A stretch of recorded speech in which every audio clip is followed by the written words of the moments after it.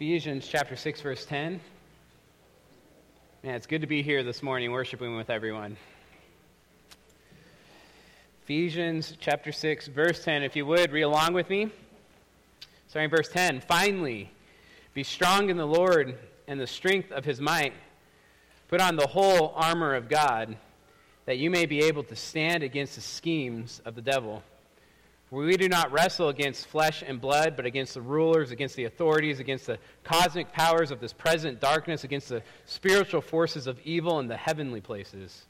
Therefore take up the whole armor of God, that you may be able to withstand in the evil day, and having done all, to stand firm.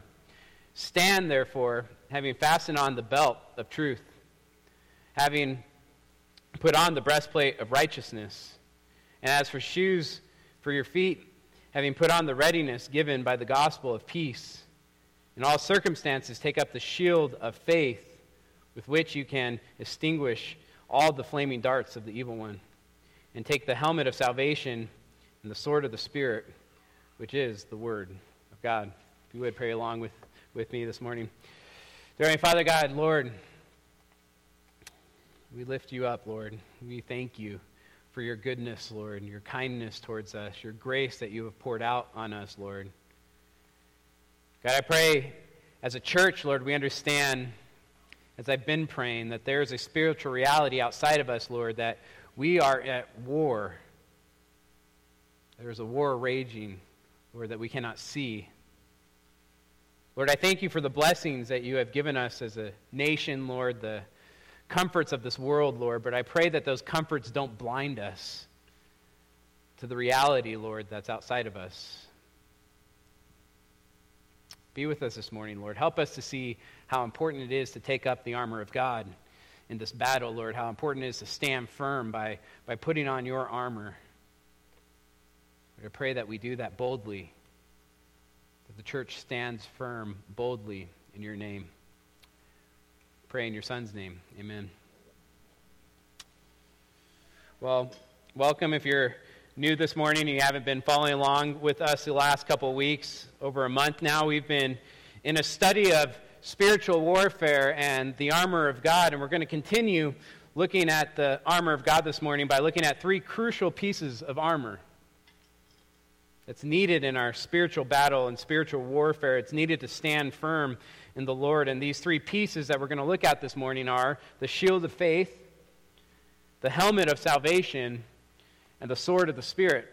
The shield of faith, the helmet of salvation, and the sword of the Spirit, that's going to be our 3 points this morning. We have a lot to cover, so I just want to jump right into it. We're going to look at the shield of faith first. If you would, look at verse 16 again. It says this: in all circumstances, take up the shield of faith.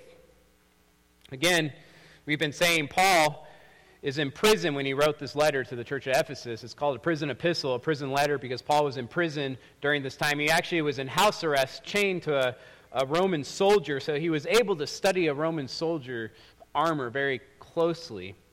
When you look at a Roman soldier, they really had two different types of shields. When you look back at the history of the soldiers, they had two different types of shields. One was a small round shield that was used in hand-to-hand combat, and it was used mostly for sword battle. There was a second type of shield that was used by Roman soldiers, and it was actually a large door-shaped shield. It was 4 feet tall, 2.5 feet wide. It was a wood shield that was covered with leather. It was meant to protect the whole body from arrows. The Roman soldiers, in fact, would stand side by side and put these shields down as arrows would be coming flying their way, and it protected them from arrows. And I think this is the shield that Paul is referring to, because look at verse 16. It says this: in all circumstances, take up the shield of faith, with which you can extinguish all the flaming darts of the evil one. That word darts could be translated throwing darts, which was a weapon, or arrows that were shot. What would happen is these soldiers would have these large shields, and they would dip them into water. Right, they are wood. They would dip them into water so the wood would be soaked with water. And that's because enemies would shoot arrows at the Roman soldiers, and they would set these arrows on fire. When an arrow would land on the wood-soaked shield, flames would be put out and would be made harmless. Paul relates these large shields to faith. Faith. Right? Faith protects us from the flaming darts of the evil one, from the flaming arrows of the evil one. Satan's darts or arrows come in all different shapes and sizes. They come in sizes of impurity, right? Selfishness, doubt, fear, discouragement, vanity, covetousness, lust, pride. All seductive temptations to get us to not trust God, to not worship God, to sin. Satan's flaming darts really are temptations. They're temptations that come our way, and we fight these temptations with the shield of faith. With faith. Think of Jesus. We spent a lot of time talking about Jesus' battle with Satan, his example of taking the armor of God and fighting against Satan from the flaming arrows of Satan. Think of those three temptations. That's what they were, the flaming darts of Satan that were shot his way. In all three temptations, he quoted Scripture. He uses the sword of the Spirit, which we've talked about, but he also trusted his Father. Through all three temptations, he had faith in his Father, and he obeyed what God asked him to do. Think of Eve, on the other hand. We spent a lot of time talking about Eve's battle with Satan. She failed to pick up the armor of God. She left it down. She failed. She didn't trust God. She didn't take up the shield of faith. Satan attacked with temptation, saying, eat the fruit, the one fruit that she was not supposed to eat. Satan told her that God was holding something back, that he doesn't love her with this temptation. These were the flaming darts of the evil one, these lies and temptation, and Eve believed these lies. She didn't trust God. She didn't put her faith in God. She sinned and disobeyed. Okay, this is so important. We need to understand this. Faith in God always leads to obedience. Faith in God always leads to obedience, because if you truly trust God, you obey him. You'll do what he asks you to do. Faith always leads to obedience, and obedience always leads to blessings. Obedience always leads to blessings. In fact, Proverbs 8:34 says this, blessed is the one who listens to me. Right? The one who obeys will be blessed. Luke 11:28, Jesus said this, blessed rather are those that hear the word of God and keep it. In other words, hear God's word and do it. And does it. Blessed are those who hear God's word and obey. The belt of truth is God's word. We said the breastplate of righteousness is doing God's word, that we're called to be not hearers only, but doers. And that doing leads to blessing. In fact, turn with me to James chapter 1, verse 19. This is a passage we went over last week, talking about the breastplate of righteousness, that we can't just hear truth, right? The belt of truth is useless without the breastplate. Right? The belt keeps the breastplate intact. We need the truth, and we need to listen to the truth and do the truth. James 1:19 is a passage we went over last week, talking about the breastplate of righteousness, and it says this in verse 19, know this, my beloved brothers, let every person be quick to hear, slow to speak, slow to anger. For the anger of man does not produce the righteousness of God. Therefore put away all filthiness and rampant wickedness, and receive with meekness the implanted word, which is able to save your souls. But be doers of the word, and not hearers only, deceiving yourself. For if anyone is a hearer of the word and not a doer, he is like a man who looks intently into at his natural face in a mirror. For he looks at himself and goes away and at once forgets what he was like. But the one who looks into the perfect law, the law of liberty, and perseveres, being no hearer who forgets, but a doer who acts, listen to what it says, he will be blessed in his doing. He will be blessed in his doing. The Greek word blessed here is used actually a lot in the New Testament. It's the Greek word kairios, which means pertaining to being happy or joy-filled. You want to be happy? You want to be joy-filled? Trust God. Obey God. Have faith that there is joy on the other side of obedience. Again, look what it says in James 1:25. But the one who looks into the perfect law, that's God's word, right? God's law, the law of liberty, and perseveres, being no hearer who forgets, but a doer who acts, he will be blessed in his doing. Listen, obedience is sometimes hard. Right? Sometimes it's extremely hard, but faith says, I trust that there's joy on the other side of obedience. It's Hebrews 12:2. Looking to Jesus, the founder and perfecter of our faith, who for the joy set before him endured the cross. The cross was faithful obedience. It was hard obedience, and he did it for the joy set before him, that there was joy on the other side of the cross. Listen, faith always leads to obedience. Because when you have faith, when you trust God, you trust that God wants what's best for you. And because when you have faith, when you trust that God knows what's best for you. Therefore, the fruit of faith in trusting God and having faith in God is always obedience. And listen, the fruit of obedience is joy. You know why? Because God is trustworthy.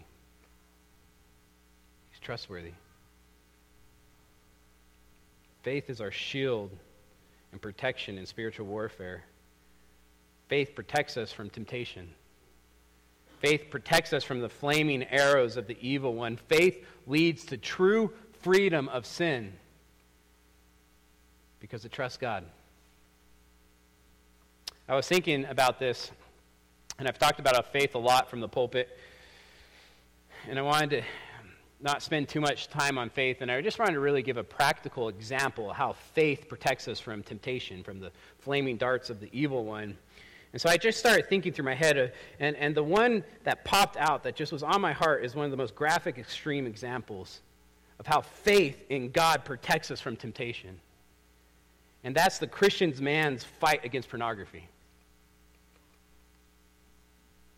You want to talk about spiritual warfare? That's war. Men, you want to be men. You want to be warriors. Battle. I don't know how many young men have come to my office and come to me just entangled in addiction to pornography. I tell them this is war. You're engaged in spiritual warfare. I tell them the only way you're going to stay away from lust and pornography is if you take up the shield of faith. If you truly believe, if you have faith, that there's a greater joy out there, that there's a greater pleasure out there, there's a greater happiness out there than pornography and sex. You have to fight fire, right? The flaming darts of the evil one. You have to fight fire with a greater fire. The fire of lust, sex, and pornography with the infinitely greater fire of the surpassing worth and joy found in a relationship with Christ Jesus. That's why Paul said, for his sake, I have suffered the loss of all things and count them as rubbish. In other words, all the pleasures of this life as rubbish. I count it as rubbish, as trash, in order that I may gain Christ. I count everything as rubbish compared to the joy found in Christ. Listen, when temptation comes, you have to make a choice. When temptation comes, there's always a choice, and this is war. When temptation comes, that's war. It's spiritual warfare. You need Ephesians 6. You need to put on the armor of God, truth, righteousness, faith, the word. When temptation comes, when you're at home, you're on the computer or on your phone, and a link pops up, and you know there's instant pleasure on the other side of that link. It's one click away. You have a choice to click instant pleasure, choice A, or choice B to not click. Obedience. Faith says there's greater joy on the other side of obedience, even though everything in me wants to click. The only way someone that's struggling with the addiction of pornography will choose obedience is if they truly believe, if they have faith, that obedience will bring more joy, more pleasure, and more happiness in the long run. That's faith. That's faith. It's true with any temptation. Any temptation you struggle with, you have a choice to sin or be obedient. The only way you'll truly be godly obedient is you have faith that obedience will bring joy in the long run. That you trust God. It's that type of faith that extinguishes all the flaming arrows of the evil one. Faith is a shield that protects us from temptation. That's the shield of faith. We need to take up the shield of faith as Christians, as a church. We need to put on the helmet of salvation. Take up the helmet of salvation. Look at Ephesians 6:16. It says this, in all circumstances, take up the shield of faith with which you can extinguish all the flaming darts of the evil one, and take the helmet of salvation. What is the helmet of salvation? Simply, it's hope. It's hope. It's hope found in the promises surrounding our salvation. 1 Thessalonians 5:7 says this, for those who sleep, sleep at night, and for those who get drunk, are drunk at night. But since we belong to the day, let us be sober, having put on the breastplate of faith and love, and for a helmet, the hope of salvation. The hope of salvation. In physical warfare, for a Roman soldier, the helmet protected the head, right? It protected the head of a Roman soldier from large double-edged swords. What would happen is the enemy would have these large double-edged swords, and the cavalrymen on the horses would come around, and they would use these swords to crush the enemy's heads. It was a death blow. One blow would be a death blow without a helmet.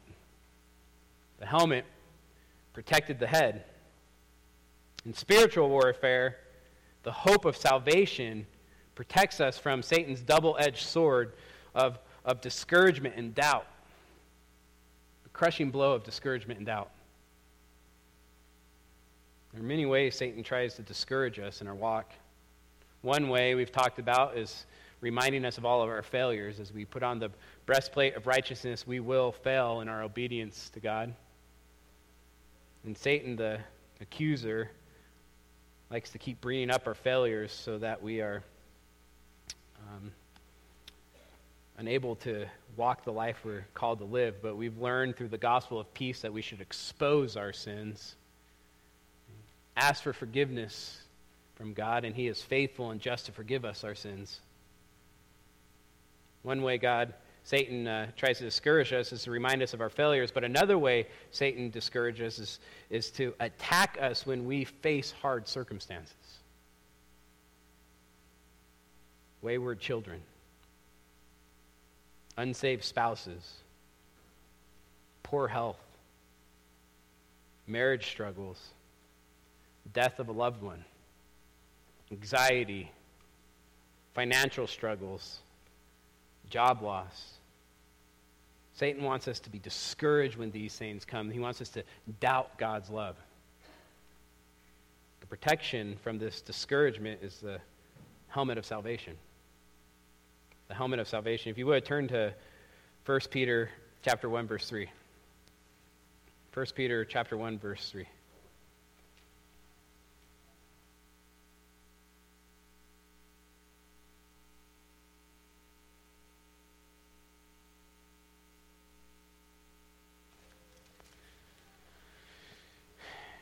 Verse 3 says this, blessed be the God and Father of our Lord Jesus Christ, according to His great mercy, has caused us to be born again to a living hope.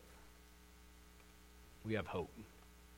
If you're saved this morning, if you have a relationship with Christ, you have hope.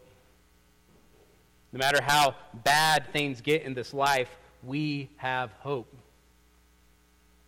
He has caused us to be born again to a living hope through the resurrection of Jesus Christ from the dead, to an inheritance that is imperishable, undefiled, and unfading, kept in heaven for you.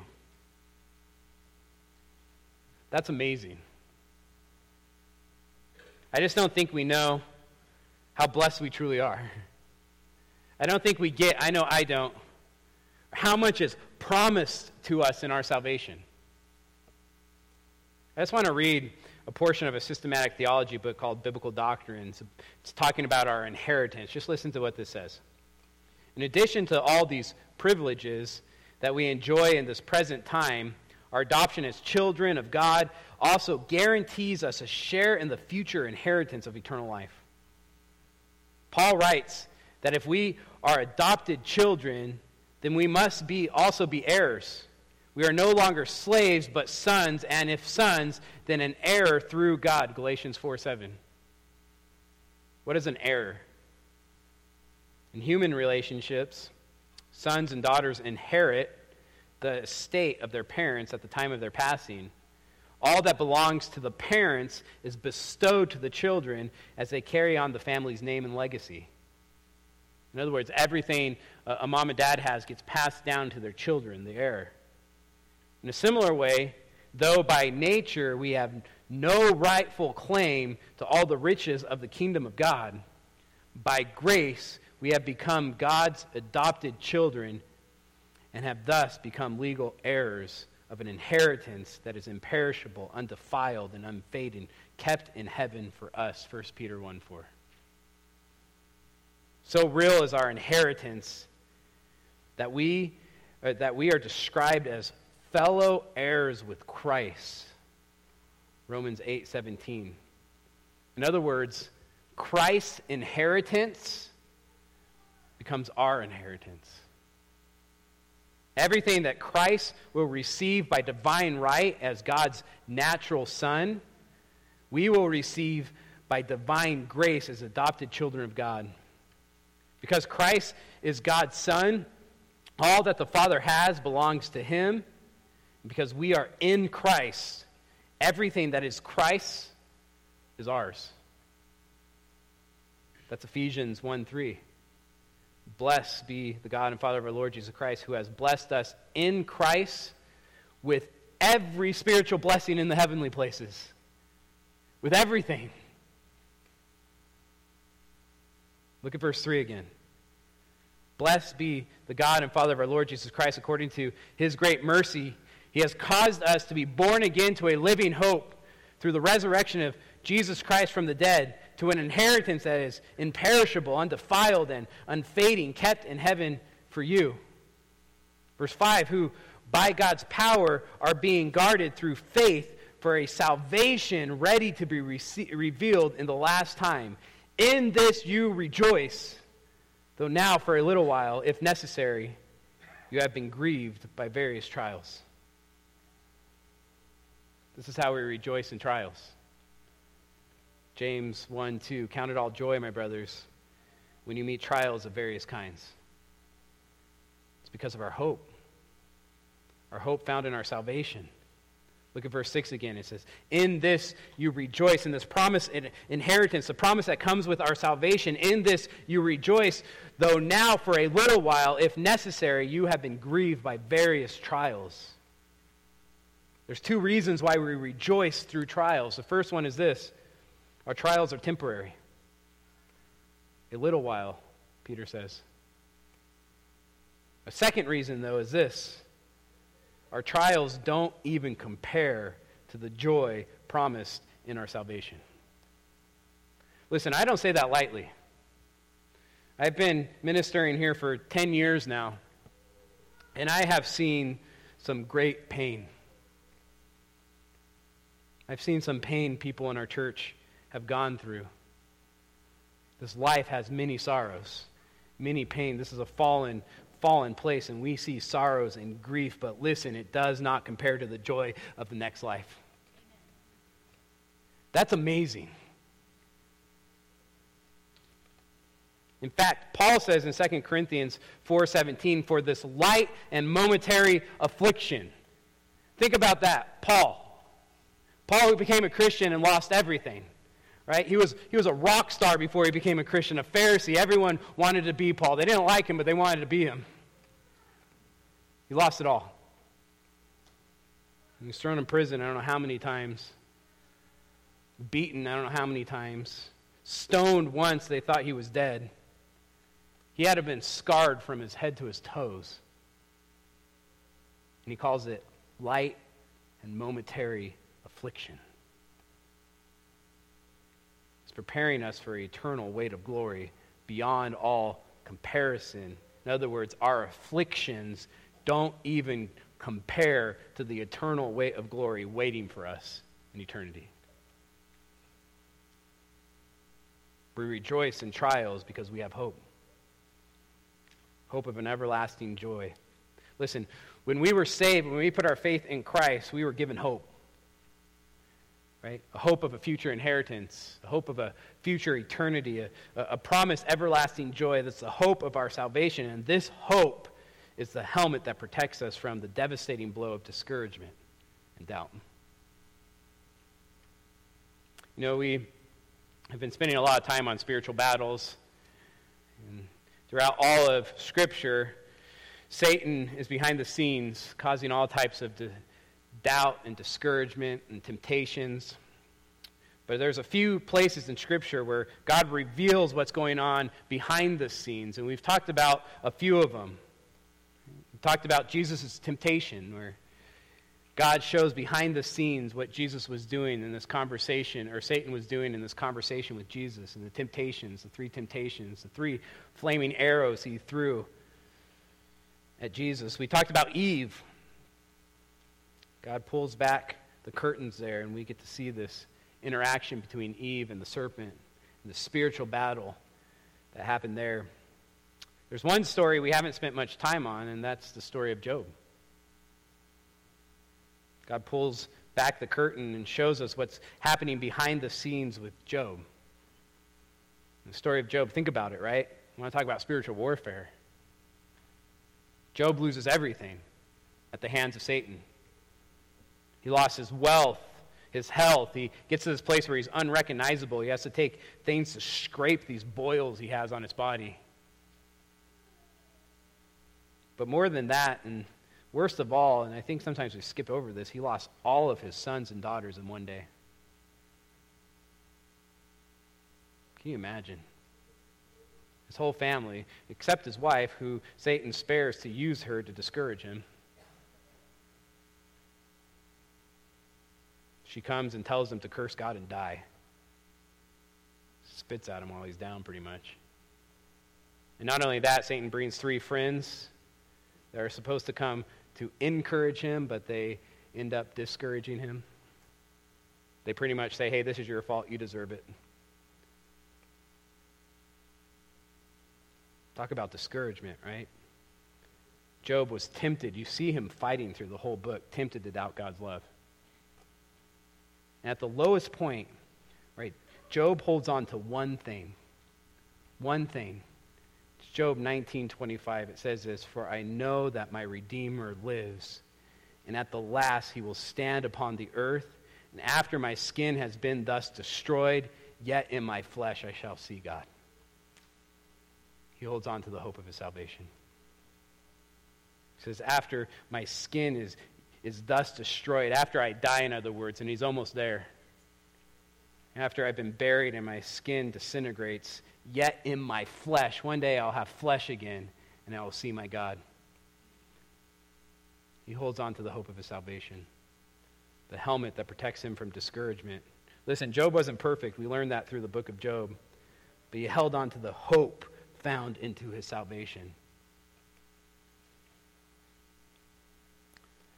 It's the shield of faith, the helmet of salvation, and then my favorite, the sword of the Spirit. Look at verse 16, Ephesians 6, verse 16. It says this, "In all circumstances take up the shield of faith, with which you can extinguish all the flaming darts of the evil one, and take the helmet of salvation and the sword of the Spirit, which is the Word of God." Paul really ends where he started, with truth. Right? Truth. Right? Put on the belt of truth. Listen, the belt was defensive. Right? The Word of God's defensive. We study the Word of God because we know Satan's attacks are going to come, and we defend from his schemes with truth. It's also offensive. The sword of the Spirit. Sword is an offensive weapon. In fact, it's the only offensive weapon given to the church. Ian Duggan wrote this, "Indeed, the sword of the Spirit is the only offensive weapon we have been given with which to deal the devil a decisive blow. All the rest of the Christian armor is defensive in nature. The belt, the breastplate, the boots, the shield, and the helmet can ward off Satan's blows and defend you against his attacks. But the only thing that can really puncture him is the sword of the Spirit, the Word of God." I want you to think of the apostles for a second. Because the apostles made the mistake. They put too much emphasis and too much value in physical warfare. In a sword, a physical sword. They thought Jesus was going to come, the Messiah was going to come and be a geopolitical ruler. In other words, an earthly king, that he was going to come and overthrow the Roman government with swords, physical swords. He was going to get an army together and they were going to battle against the Roman government. In fact, think of the end of the Gospels. Peter foolishly pulls out his physical sword and chops off the ear of one of the servants that was trying to arrest Jesus. And what did Jesus tell Peter? Put that sword away, Peter. Put that sword away. We do not wrestle against flesh and blood. We don't war against flesh and blood. Listen, the church has been given a way more powerful weapon. A way more powerful weapon than physical weapons, than swords, than guns, than tanks, missiles, bombs, or jets. We use the sword of the Spirit, which is the Word of God.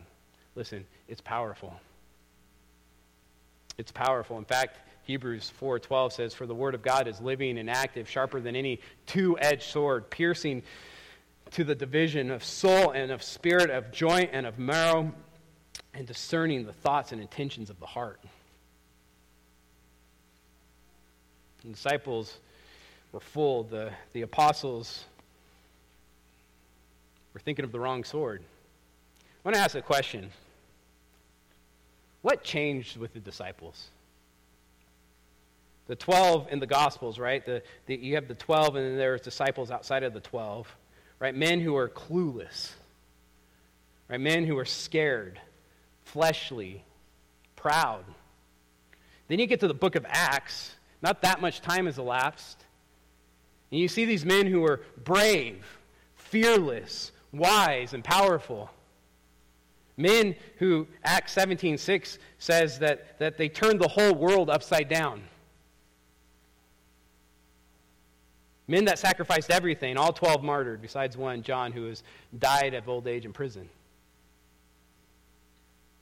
What changed? You can say it out loud. Holy Spirit. You know, that's what everyone says, right?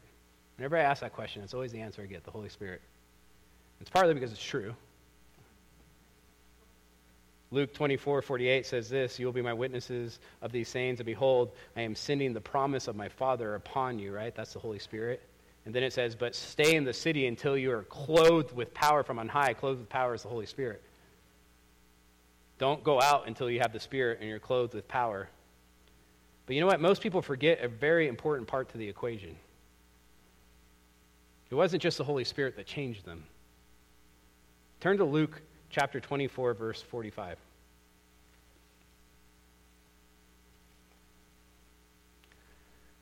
Luke chapter 24, verse 45.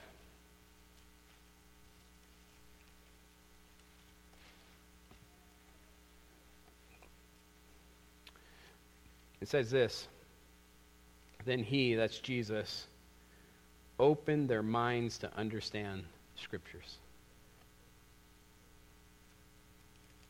Jesus taught them Scripture. Jesus said, use the sword of the Spirit. And not only that, he says, this is how you use the sword of the Spirit. Look at verse 46. He says, "And he said to them, thus it is written." He's going to give him an example of how to use the sword. Thus it is written that the Christ should suffer and on the third day rise from the dead, and the repentance for the forgiveness of sins should be proclaimed in his name to all nations, beginning from Jerusalem. In other words, he's saying, hey, that's what the Old Testament said. The whole Old Testament says this. This is what's going to happen. He's using the sword of the Spirit. He's showing them how to use the sword of the Spirit. And that's some deep theology. Jesus in the Old Testament, that's understanding your scriptures extremely well. Look at Luke chapter 24, verse 25. Just verse 25, the same chapter. We are familiar with this story. It's two men on the road to Emmaus. Jesus has died. They are disappointed because they thought he was going to be this physical ruler. He was going to use the sword to overthrow the Roman government. And they're disappointed because now he's dead. Jesus appears and is walking with them and for some reason hides his identity. They have no idea it's Jesus. And this is what he says to them. Verse 25. And he said to them, "O foolish ones, and slow of heart to believe all that the prophets have spoken." He calls them foolish ones because they didn't believe the scriptures. They didn't believe what the Old Testament said about Jesus. Look at verse 26. Was it not necessary that the Christ should suffer these things and enter into his glory? And beginning with Moses, that's the beginning of Scripture, and all of the prophets, that's just the whole Old Testament, he interpreted to them in all the Scriptures the things concerning himself. Can you imagine how long that would have taken? Right, let's start in Genesis. We're going to go through the whole Old Testament, right? Sit down. It's going to be a while. Right, we read over that and we think they're just walking and he says something about the Old Testament, but he sat there and taught them in depth, in length. Jesus wanted his disciples to know Scripture. Deep theology, too, how the Old Testament relates to the New Testament. You want to talk about deep theology, study that. You know, one day I was with a Christian man from our community. He doesn't go to our church. But he learned that I wanted to be a pastor, and I was going to seminary. I was about halfway done with seminary at this point. He asked me, "Why are you spending so much time in school?"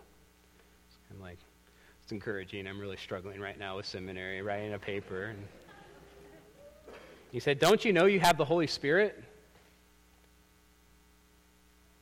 He said, "The apostles were uneducated. They didn't need school. All they needed was the Holy Spirit." Here's my question. If the only thing the disciples needed was the Holy Spirit, then why didn't Jesus send the Holy Spirit right away after he died? Why did he meet with these two disciples on the road to Emmaus first? And spend valuable time teaching them deep theology. Again, verse 27, and beginning with Moses and all the prophets, he interpreted to them all the scriptures. He didn't just pick a proof text. He didn't just go to Isaiah 53. You know what's funny is most Christians today say, well, that's a waste of time. Deep theology. Why would you spend so much time studying that? Again, if the only thing the disciples needed was the Holy Spirit, why did he meet with the 11 and spend valuable time talking about the Old Testament? Look at verse 45. Then he opened their minds to understand the Scriptures, and he said to them, "Thus it is written." If the only thing the disciples needed was the Holy Spirit, why did he spend 40 days with the disciples teaching them before he sent the Spirit? Turn with me to Acts chapter 1, verse 1.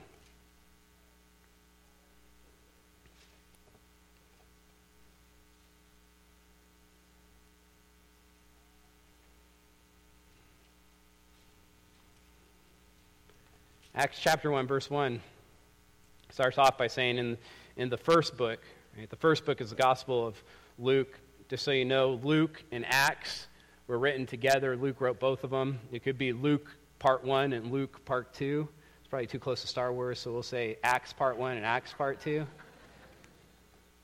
The books were meant to go together. You have the first part and the second part. And so Luke is recapping right here the first gospel. He says this in the first book, right? O Theophilus, I have dealt with all that Jesus began to do and teach until the day when he was taken up after he had been given commands through the Holy Spirit to the apostles whom he had chosen. That's the end of Luke. He was taken up, right? Verse 3, he presented himself alive to them after he suffered by many proofs, appearing to them during 40 days and speaking about the kingdom of God. Before he ascended, and remember, he ascended partly to send the Holy Spirit. I must go so I can send the Holy Spirit. He told them that. Before he ascended, he spent 40 days speaking about the kingdom of God. That's an intense study of Scripture, intense study of the Old Testament. That's deep theology. You want to talk about deep theology? Study the kingdom of God in Scripture. 40 straight days studying Scripture. Verse 4, and while staying with them, he ordered them not to depart from Jerusalem, but to wait for the promise of the Father. That's the Holy Spirit. He said, don't go out with the Holy Spirit. But he only sent the Holy Spirit after 40 days of intense study. Let me remind you, too, that's after 3 years walking with the 12, teaching them, preparing them for ministry. A side note, this is just my opinion. But if a church doesn't value their pastors or missionaries being educated or trained in the Word of God, Bible school, seminary, missionary training, I would question their value they hold to the Word of God itself. The apostles started off uneducated. But at the time they were sent to minister, they were educated. They were taught by the best teacher ever and still needed 3 years and 40 days of intense study. Deep, rich theology, doctrine, the study of Scripture. It wasn't just the Holy Spirit that changed the disciple. It was also the sword of the Spirit. They go hand in hand. That's why it's called the sword of the Spirit. Who's the author of Scripture? God. In particular, the Spirit. Inspiring men to write. Deep, rich understanding of the Word of God. Turn to Acts chapter 1, verse 16. Acts chapter 1, verse 16. This is before the Holy Spirit has entered into Peter. We haven't got to Pentecost yet, and look what he says, verse 16. Brothers, the Scriptures had to be fulfilled. Well, there's wisdom there. Which the Holy Spirit spoke beforehand by the mouth of David concerning Judas, who became a guide to those who arrested Jesus. He said, hey, the Old Testament talked about this. And look what Peter says in verse 20. For it is written. What does that sound like? Jesus. He's modeling Jesus and how he used the Spirit, right? The sword of the Spirit. For it is written in the book of Psalms, may his camp become desolate, and let there be no one to dwell in it. That's Psalm 69. And let another take his office. That's Psalms 109. Peter is quoting the Old Testament.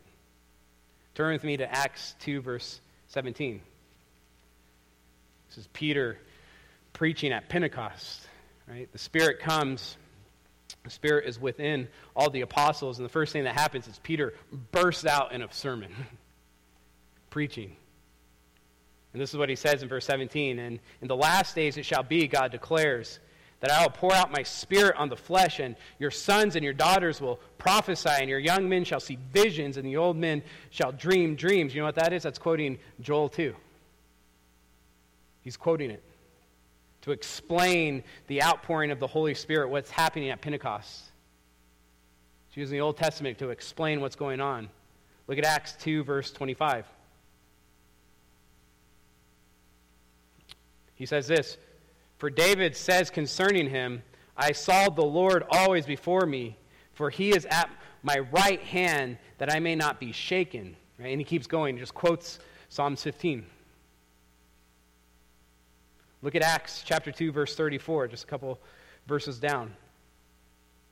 For David did not ascend into heaven, but he himself says, the Lord said to my Lord, sit at my right hand. That's Psalms 110. That's one of the deepest statements in all of Scripture.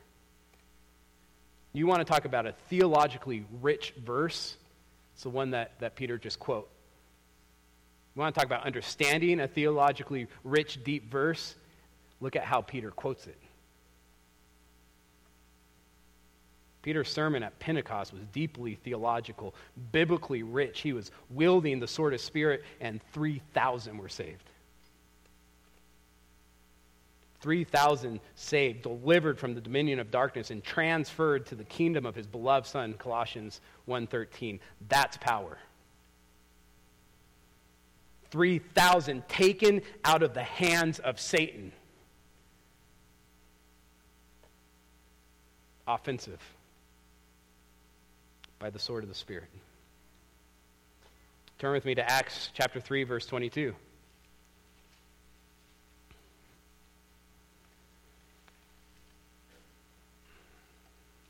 God spoke by the mouth of his holy prophets long ago. Moses said, Peter's quoting Moses now, "The Lord God will rise up for you a prophet like me from your brothers. You shall listen to him in whatever he tells you, and it shall be that every soul who does not listen to that prophet shall be destroyed from the people." Look at verse 24. "And all the prophets who have spoken from Samuel and all those who have come after him also proclaim these days." Peter is saying all the prophets, right? All those books that are hard to interpret, he's interpreting them, right? Peter has become a biblical scholar. And he keeps going. Peter, in Acts 3, verse 25, Peter quotes Genesis 22. In Acts 4, verse 25, Peter prays Psalms 2. In Acts 8, verse 32, Philip quotes Psalms 53 and explains it to the Ethiopian eunuch. And of course, Paul. Acts 13, Paul quotes 1 Samuel, Psalms, Isaiah, Amos. He just keeps going, right? It's just walking Scripture. What about Acts 7? Stephen is one of my favorite characters in all of Scripture, right? A disciple of Jesus, right? A Christian. He's accused of blasphemy against Moses. So what does he do? He walks his accusers through the whole Old Testament. Acts 7 is just the whole Old Testament. He quotes Genesis 12, Genesis 15, Exodus 3, Deuteronomy 18, Exodus 32, Amos 5, Isaiah 66, and he proves from Scripture that it's actually his accusers who are blaspheming Moses and God. Handling the Word of God, sword of the Spirit, and he's on attack. You read Acts 7, man, he's on attack. In fact, in Acts 6:10, it talks about Stephen. It says, they could not withstand the wisdom. The wisdom, that's Stephen's understanding of Scripture and his use of Scripture. They couldn't withstand the wisdom and the Spirit. That's the Holy Spirit with which he was speaking. What changed with the disciples? From the disciples in the Gospels to the disciples in Acts, it wasn't just the Holy Spirit. Jesus made sure that they had a deep understanding of the Scriptures, that they knew theology and doctrine. He spent 40 days teaching Scripture, 40 days digging in deep, showing them how to use the sword of the Spirit. Then he gave them the Spirit.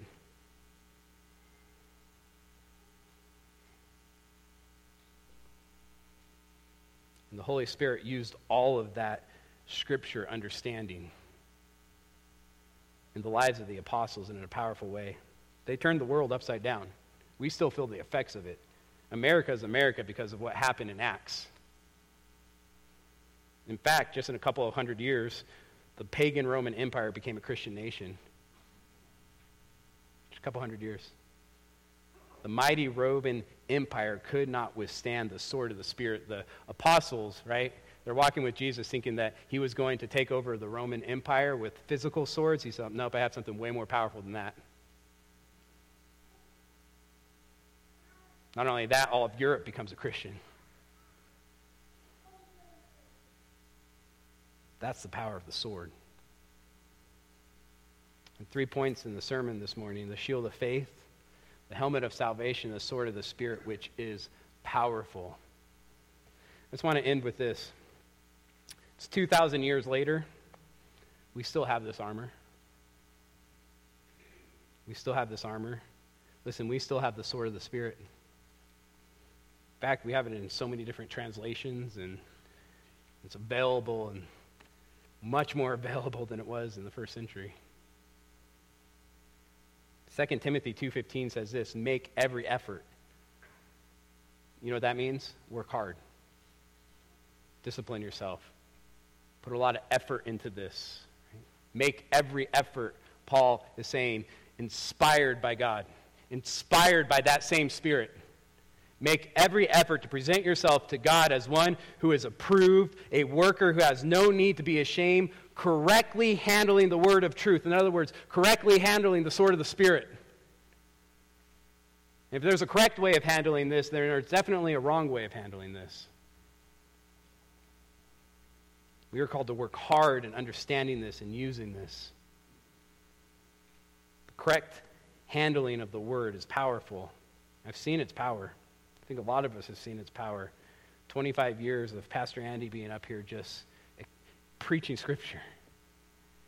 Seeing people's lives changed. Not because of Andy, but because of the Word. Because of the Holy Spirit working on people's heart through the Word. I felt its power. That's why I just try to get out of the way of Scripture up here. And I don't want to get in the way with my lame stories or speech that's not even that great. And I just want to preach Scripture. It's powerful. One pastor said this, the Word of God is so powerful, it transfers men from the realm of falsehood to that of truth, from the realm of darkness to that of light, from the realm of sin and death to the righteousness and life. It changes sadness to joy, despair to hope, stagnation into growth, childness into maturity, and failure into success. The Word of God is powerful. That's why Paul said in Romans 1:16, I am not ashamed of the gospel. The proclamation of the good news, which is found in the Word of God. I am not ashamed of the gospel because it is the power of God for salvation to everyone who believes. The sword of the Spirit is way more powerful than any physical sword.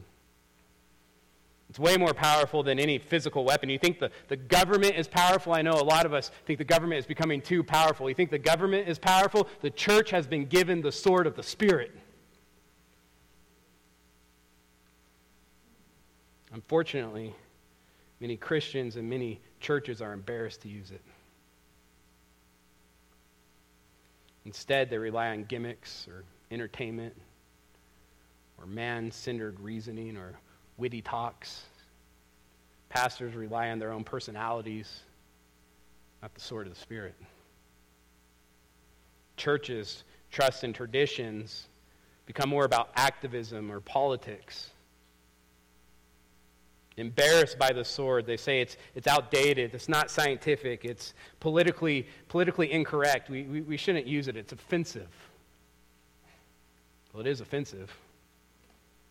It's also powerful. I just want to end one of my favorite quotes of all times in the history of Christianity. It's a quote from a sermon by Charles Spurgeon about the Word of God. He says this, suppose a number of persons were to take into their heads that they had to defend a lion, a full-grown king of the beast. There he is in a cage, and here come all the soldiers of an army to fight for him. Well, I should suggest to them, if they would not object and feel that it was humbling to them, that they should kindly step back and open the door and let the lion out. I believe that would be the best way of defending him, where he would take care of himself. And the best apology for the gospel is to let the gospel out. Don't be ashamed. Paul said, I am not ashamed of the gospel, for it is the power of God to salvation. Don't be embarrassed. Boldly proclaim truth. Open the door and let the lion out. Wield the sword of the Spirit. It is powerful. Let's pray.